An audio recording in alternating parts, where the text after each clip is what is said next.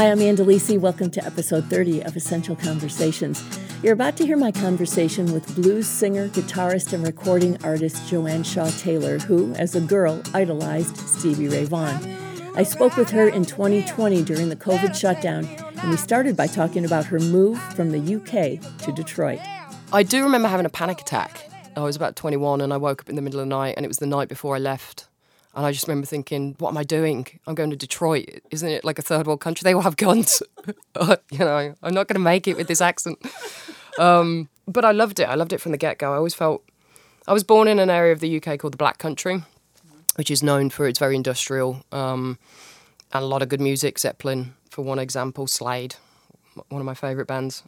So there was a lot of similarities in that and Detroit.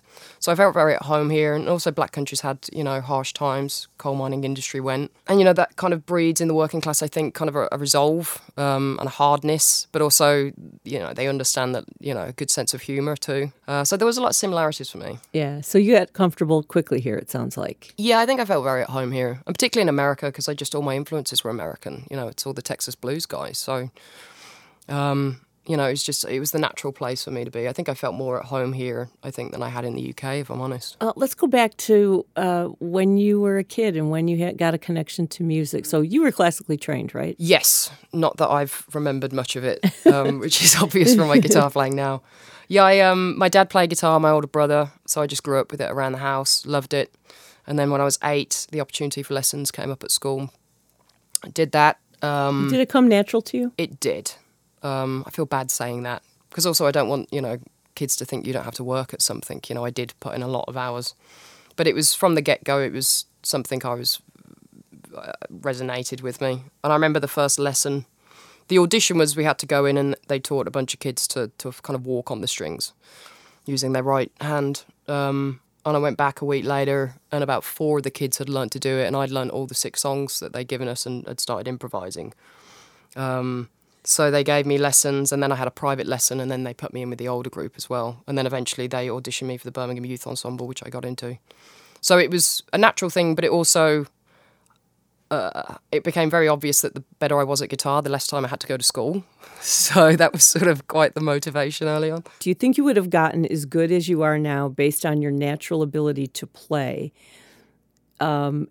if you didn't have classical training when you were younger? To be honest, I don't think it made any difference to me. I don't remember. I can't read music now. I don't remember reading it then. I was always an ear player. You did read it then, or you... Kind of did. I also realised early on I could just copy what the kid next to me was doing. Because I wasn't bad at school, but I didn't start talking till I was 5. Don't know why, just suddenly... decided to one day. What was it like for your parents? Frustrating. I remember going to speech therapy, and I remember finally my dad took me down to London, and I think spent a lot of money we didn't have to get me into a specialist. And I would have been about 4 or 5, and I remember she held up a card that had a picture of a bus on it. She said, "Bus." And I remember looking at my dad and thinking, all right, bus. I was like, it's a bus. I was like, you could talk this whole time. So, I always struggled at school a bit, so it was just more of I just knew that the guitar was for me, and it was certainly the best way I knew how to express myself. So I think for me, classical didn't really make much of a difference, and I think that's why I was so attracted to blues, because the first time I saw it, it didn't have that discipline that classical had. Basically, all rules are off as long as you sound like you, put your personality into it. So I think for me, it didn't make a difference, to be honest. I think as long as you love it and find something that you want to practice, it's going to help, Well, let's talk about your first introduction to blues and hearing that music for the first time. Well, it was always around the house. My dad was a blues nut and played harmonica. Oh, so that was always in your house a little bit. Okay. Yeah, but it really took... I saw a Stevie Ray Vaughan DVD. I think it was my 13th birthday. And I knew I'd wanted to switch to electric guitar, and my parents had said that I could, and I could leave the youth ensemble. But it was just something about Stevie, because I'd heard Robert Johnson and Charlie Patton and Son House and all these very scratchy albums that when you're a 12-year-old girl that's been listening to the Spice Girls, they're kind of hard to digest, and that's your point of reference, very polished pop. So there was something about Stevie for me that really kind of grabbed hold of me. And through him, then I, discovered Buddy Guy, and then further back, and eventually made my way to, Son House and early artists. But yeah, it was always in the house. My mum was a mad soul music fan and dancer, so. Gosh, it was everywhere. I guess you almost didn't have a choice. It was kind of in your blood almost. Yeah, I think so. I do remember my dad bringing home a guitar when I was about 4, and he bought one for my brother. And I do remember a distinct feeling of, oh, so this is when it all starts. So you were playing acoustic guitar. When you got that electric, what changed? It was honestly seeing Stevie, and it just was like a light bulb going off. Do you remember what it felt like to play and have your music amplified that way? And the feel of it is different. It's just a different world almost, right? Yeah, I think for me it was less about that, and I was just hell-bent on that is absolutely how good I have to be and what I want to do, and that is who I'm going to be, and I'm going to live in the States, and just very driven. I'm not as good as Stevie, I'm not saying that by any stretch of the imagination, but that was my ambition when I was 12. So I think it was more about that, and it did take a good year for me to get good enough where, it started to feel like I had some power over what I was playing, because up until then it's like trying to learn a foreign language. You can say the words, but you don't really feel them, Did you take any lessons after those initial lessons that you I went to one with my brother who was having lessons, and when it came my turn, because Stevie Ray Vaughan had such a particular technique, I was already playing it better than the teacher, who was kind of an Eddie Van Halen nut. And he's like, I can't help you really. This stuff you kind of have to teach yourself, I think, How did it make you feel? Were you like thinking, wow, this is really cool that I'm so good? Or, wow, I really wanted to learn other things? I think it was more insecure than that. I don't think my big brother helped much because he was a bit peed off that I'd started playing as well. And I remember after that lesson, my mum took us to McDonald's and we were sitting in the car park, me and my brother. He said, well, why are you playing anyway? I said, well, I want to be Stevie Ray Vaughan. He went, well, good luck. You'll have to practice 14 hours a day. I was like, all right, I will. And I did. Did you just play all the time? Yeah.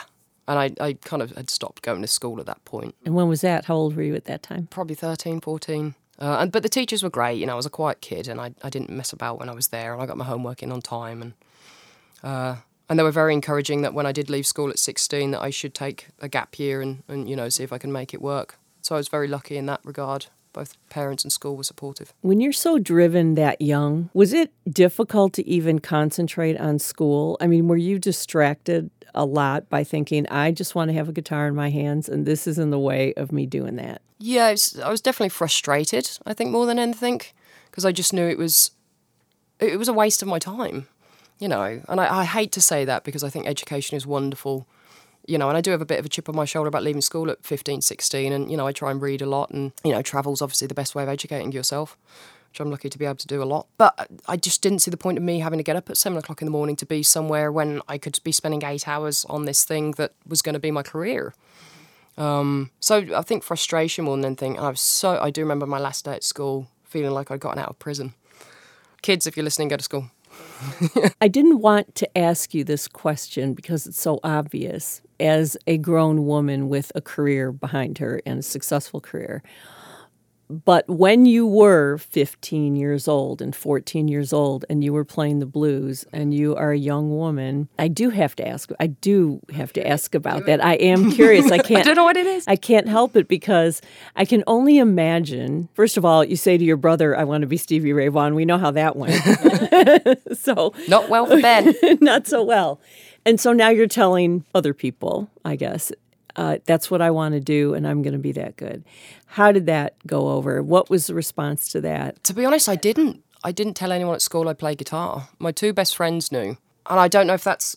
I'm quite an introvert anyway. No, I told my two best friends, and then listeners can't hear me, I'm using air quotations. I was sick from school one day, which means I was at home playing guitar. And my mom, who was very proud of me, I'd just done a little demo CD, and she was at the gym and spotted a local radio DJ and thrust this demo CD at her, which she listened to and played on the local Birmingham radio station. And by the time I got back to school, everybody had heard it, and they did a special assembly playing my demo in front of all of the kids. And how did your introverted self feel about that? Not good at all. Less good when half of my teachers turned up. I was headlining Ronnie Scott. They had no idea. They called me into the office, and I thought I was in trouble.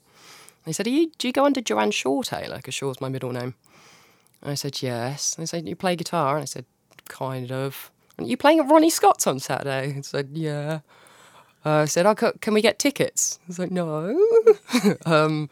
So about 4 of them, my PE teacher turned up as well. So yeah, I didn't ever really tell anyone. I don't now if I meet someone, tell them what I do unless they ask. How did your schoolmates start to treat you? Any differently? Don't really remember looking back. I think it made me a little bit cooler. I think the fact that it'd been a secret, and, I was doing gigs and I had a band that were all adults. And, by then I was going to Holland on the weekend to do festivals. So I think I became exotic. I was already 5'6", by the way, when I was 13. And, the boys were still, 3 foot tall. So I was always a bit terrifying to them anyway. So I didn't get much trouble off anybody. So yeah, they were definitely a bit cooler after that. Okay, so you are a 5'6" accomplished blues guitarist, playing gigs. Best days of my life. What was anybody going to do with you? Yeah, I mean, it's, again, I just got lucky that my parents were so supportive because they could have said no. And the school could have been less supportive. But, it was nice that they saw a kid really putting effort into something and decided to encourage it, When you're as good as you were, the increments of getting better get smaller, right? I mean, the more accomplished you get. Like when you're learning something, the first 2 years can be unbelievable. You're learning all this stuff and you can listen to the difference of with 2 years and you're like, oh my gosh, I sound incredible. But once you get to a certain level, the getting better gets much more minute. Do you still notice yourself getting better at things? Are you really conscious of it? I'm sure you play every day. Yeah, religiously. To stay really good. But what about the part about changing your style or getting better or moving your career forward or your playing forward? How does that work when you get to the level that you're at? I think I've learned the routine of it in that for me, there'll be times when you're touring when it just naturally goes up because you're working so much. You learn more in a 2-hour gig than you do 2 hours at home. And then there'll be phases where I just plateau. Maybe that's from being tired on the road as well. So I find it's important sometimes to just put it down for 3 months, and rest the hands. Because that's also half the battle at this point is touring. And, it's a very physical thing. And I've got small hands and, you want to avoid... I kind of treat it like I'm an athlete, It's, risk of injury and all that. So I think you get into a routine right now, because of COVID. I don't want to say anything positive about this situation we're all in, but it has been nice to sit at home and just make a cup of coffee and put on a DVD and jam along, without the thought of, oh, I've got a 6-week tour coming up that I need to be da-da-da-da-da or play this or... So it's kind of, you just got to move with it. You got to be conscious of the fact that you do want to be better, but maybe that means taking 3 months off the guitar and working on your songwriting or your vocals or just resting. WDET celebrates 75 years of public radio with gratitude to our dedicated listeners. Listeners like you cherish community voices, local music, and independent journalism. This spring fundraiser, we're counting on your support, just as you count on us. Invest in WDET's next chapter at WDET.org or tap Donate in the mobile app.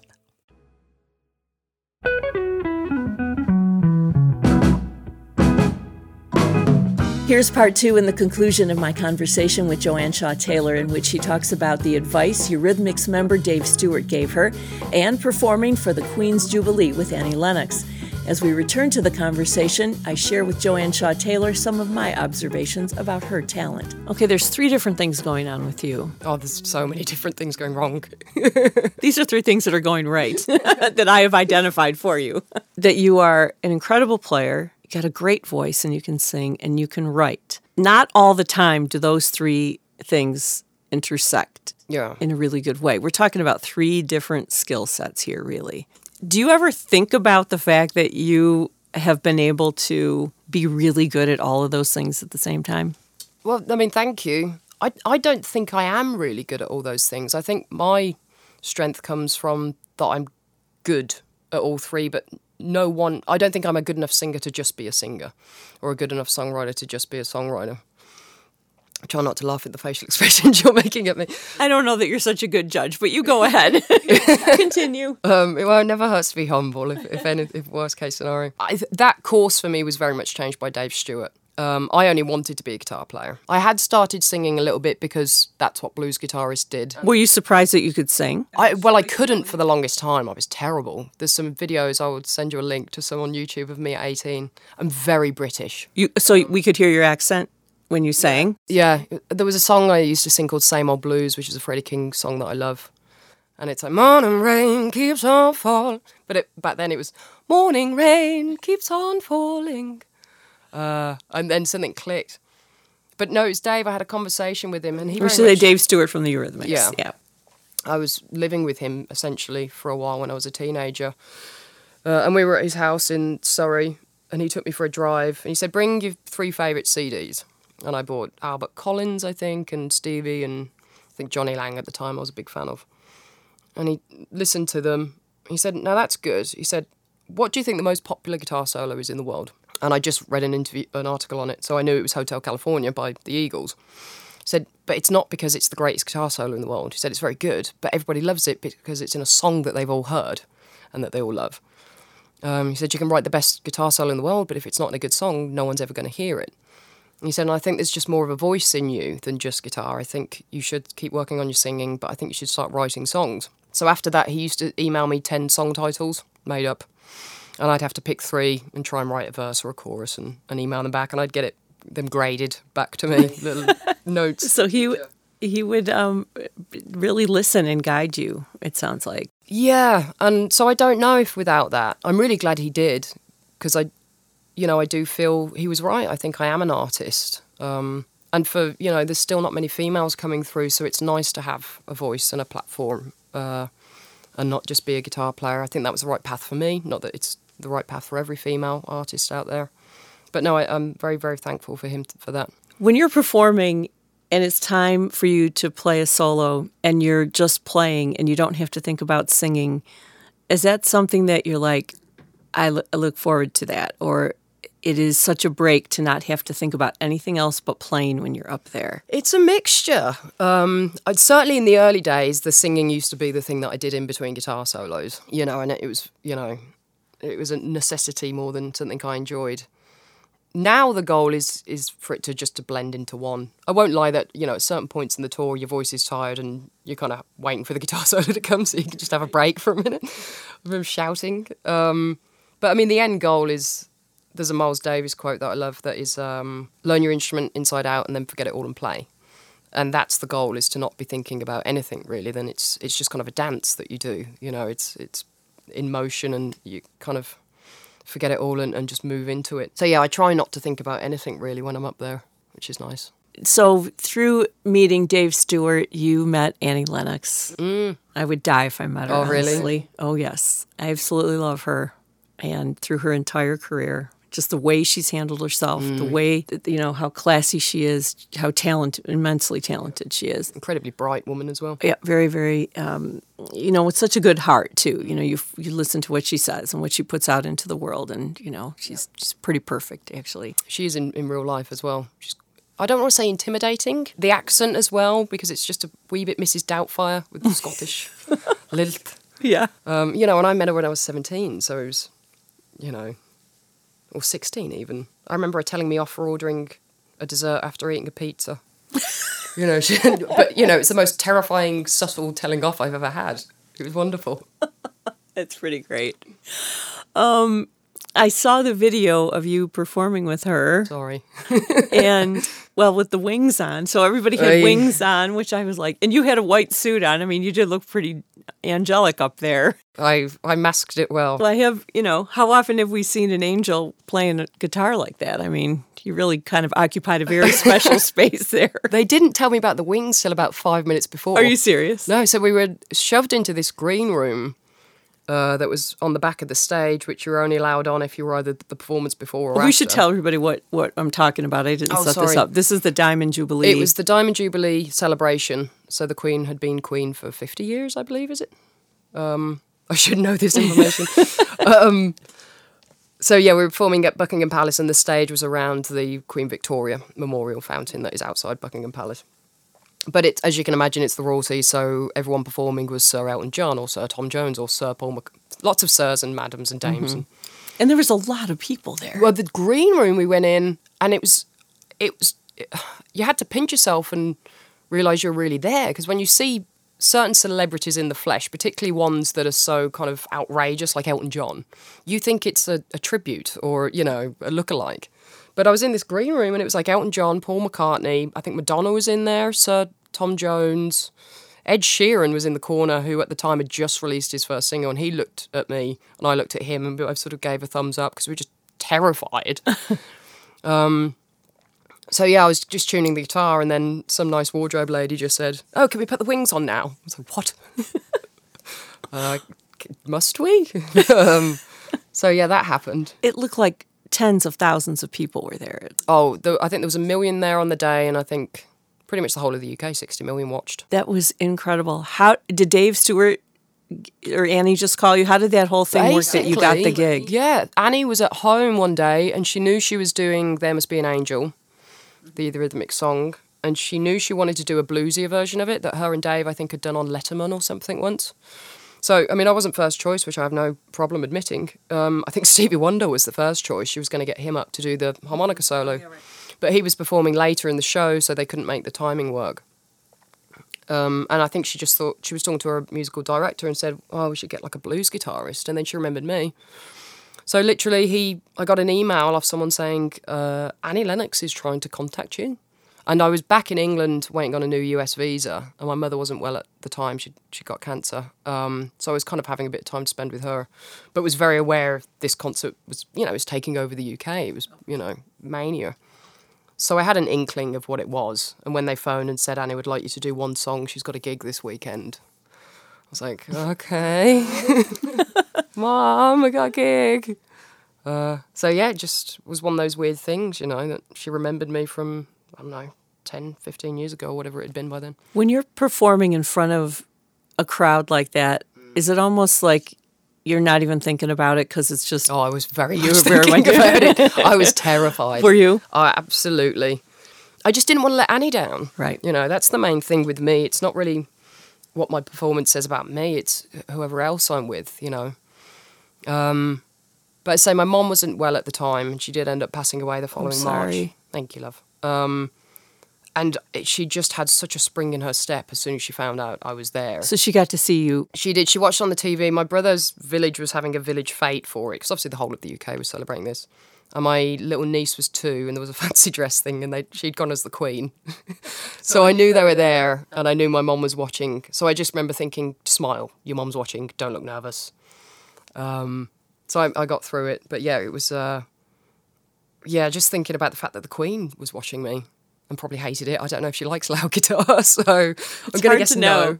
It's hard to know. We're going to assume that she loved it. Yeah, I was thinking Harry's probably my best bet. He's the young rock and roller. When you are in the company of some of these iconic artists, I mean, that we, you know, they're all kind of in our collective consciousness together.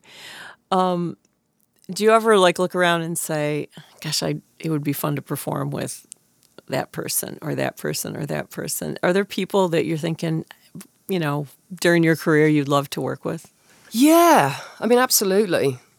I don't know if that's a bit of a daydream though, you know, like when I was a kid and thinking, oh, well, I'll just be Stevie Ray Vaughan. That seems like a really sensible profession for a 12-year-old girl from Solihull, to be this cowboy guitar slinger. But I do know that, you know, you have to dream big in order to accomplish those things. So there's plenty of people. I mean, obviously we're at Rust Belt Studios right now. Al had Alice Cooper. Something like that would be fun. You know, I love that band, the Hollywood Vampires, that he's in with Joe Perry.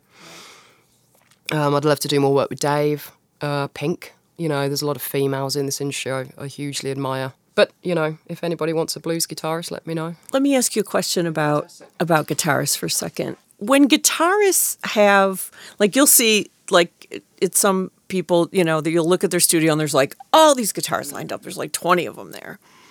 And then I think, well, you're only going to play one at a time. And do most guitarists have their go-to guitar that has been with them forever, that they're the most comfortable with, or is it fun for guitarists to always be picking up guitars and trying new things? And so how does that work for you? How does it work for guitarists that you know in terms of, do you have a go-to guitar? How does that work? I think it depends on the guitar player. For me, I have a main guitar. How long have you had it? Since I was 15, so 20 years. It's my first proper guitar. I saved up, I got a job in a guitar shop on weekends, and I was gigging, making a little bit of money. And my grandmother very kindly realised how hard I was working, and she said, look, whatever you earn and save, I'll match. So I got together about £1,500, which, a lot of money now, let alone at the time. Mm-hmm. Got a train to London, to Denmark Street, which is where all the vintage cool guitar shops are. I found this 1966, it's an Esquire, Fender Esquire, which is what was the Telecaster before the Telecaster. And it's been my main guitar ever since. And I don't know if that's because I've got smaller hands being female and it just really suits me, or if it's laziness, because I hate doing guitar changes in a show. My guitar tech hates me because he has nothing to do for 90 minutes. So you're retuning up there and just doing it as you go, part of the stop and take a guitar off and put another one on. But then my friend, one of my closest friends, Joe Bonamassa, is a collector and has some 300 instruments, but very much uses the show to showcase that, and he knows the fans like seeing the guitars. But a guitar change every song would drive me mad. Maybe that's the difference between men and women, I think, is, we're far more practical sometimes. I always get told a lot, I smile a lot when I'm on stage. And some people say they love that, particularly women, as opposed to guitar grimaces. But I get asked, why do I smile so much on stage? I'm like, why would I not? I'm playing obnoxiously loud guitar, screaming. It's like the best therapy in the world. And people are clapping me. My job is to get clapped. I know that's ridiculous to be applauded for a living. It's like, I'm not stuck in an office. It's fantastic up there. That's a tall order to perform night after night at that level, as if you've done it for the first time, because for a lot of people, that's the first time they're going to see you. Yeah, which is something I try and remember, actually, when I go on stage, is that it could be someone's first time. It could be someone's first gig. Yeah. You don't want to ruin that for some little kid. Well, then there's that, too. In particular, I'm seeing a lot of younger females, like dads are starting to bring their daughters, because there's not that many females out there playing guitar for them to look up to still. So, that kind of... How does that feel to see these young women out there looking up to you or being, maybe they don't want to be guitar players, but to be able to see a woman up there playing the way you play? I absolutely love it. And we do, by we, I mean me and my TM, who've just started a thing with Gibson, which we were working on before COVID, called Gibson, Joanne Shaw Taylor's Gibson Girls, which is a guitar camp just for girls, women. Because statistically, a lot of females are put off learning guitar in those environments because they'll be the only girl. So, they feel intimidated. I'm sure we will let boys in if, a couple would prefer to come. We're not saying no to anybody. But has it happened yet? No, so it was meant to happen October, I believe, because I was meant to tour the UK again in September, but obviously everything's a little crazy right now. So it sounds like you'll do this at some point, and so this will be basically a girls' camp, and it'll be guitar lessons with you, and it sounds like it's going to be very cool. Yeah, I'm really excited about it. We brought in a guy who I love, have done since I was a kid, called Ace, who's in a band called Skunk Anansie, which is a very well-known rock band in UK, Europe. And he's actually a teacher. So there is a legitimate teacher. They're not just being left with me that has no idea what they're doing. But I will be there to kind of help them, and we'll probably get in some guest artists. We're just trying to get through the first one or two, and then... So have you thought about what you're going to say to these young women? No, I probably should have. No, you've posed me with the question. Why don't we just figure that out right now? I think just encouragement is the main thing. Because one thing I was always lucky at, it never occurred to me that I was a female playing guitar. I always thought I was a novelty. And doors opened quicker for me because I was a young blues guitarist, but I thought that's why it was. I didn't realise, I got to 21 thinking, great, now I'm just going to be taken seriously. And then they dropped 19-year-old blues guitarist, and now I'm female blues guitarist. It's like, my name's Joanne. They know what sex I am. You don't have to put that on the poster. So my important thing is just focus on being the best guitar player you can. And also, as you know well, being a female in also a male-dominated industry, you have to work twice as hard as a man to be thought half as good. It's always true, and it's going to be true for a long time. So don't, give yourself a free pass because there's a novelty attached to you. So I think that's the most important thing for me.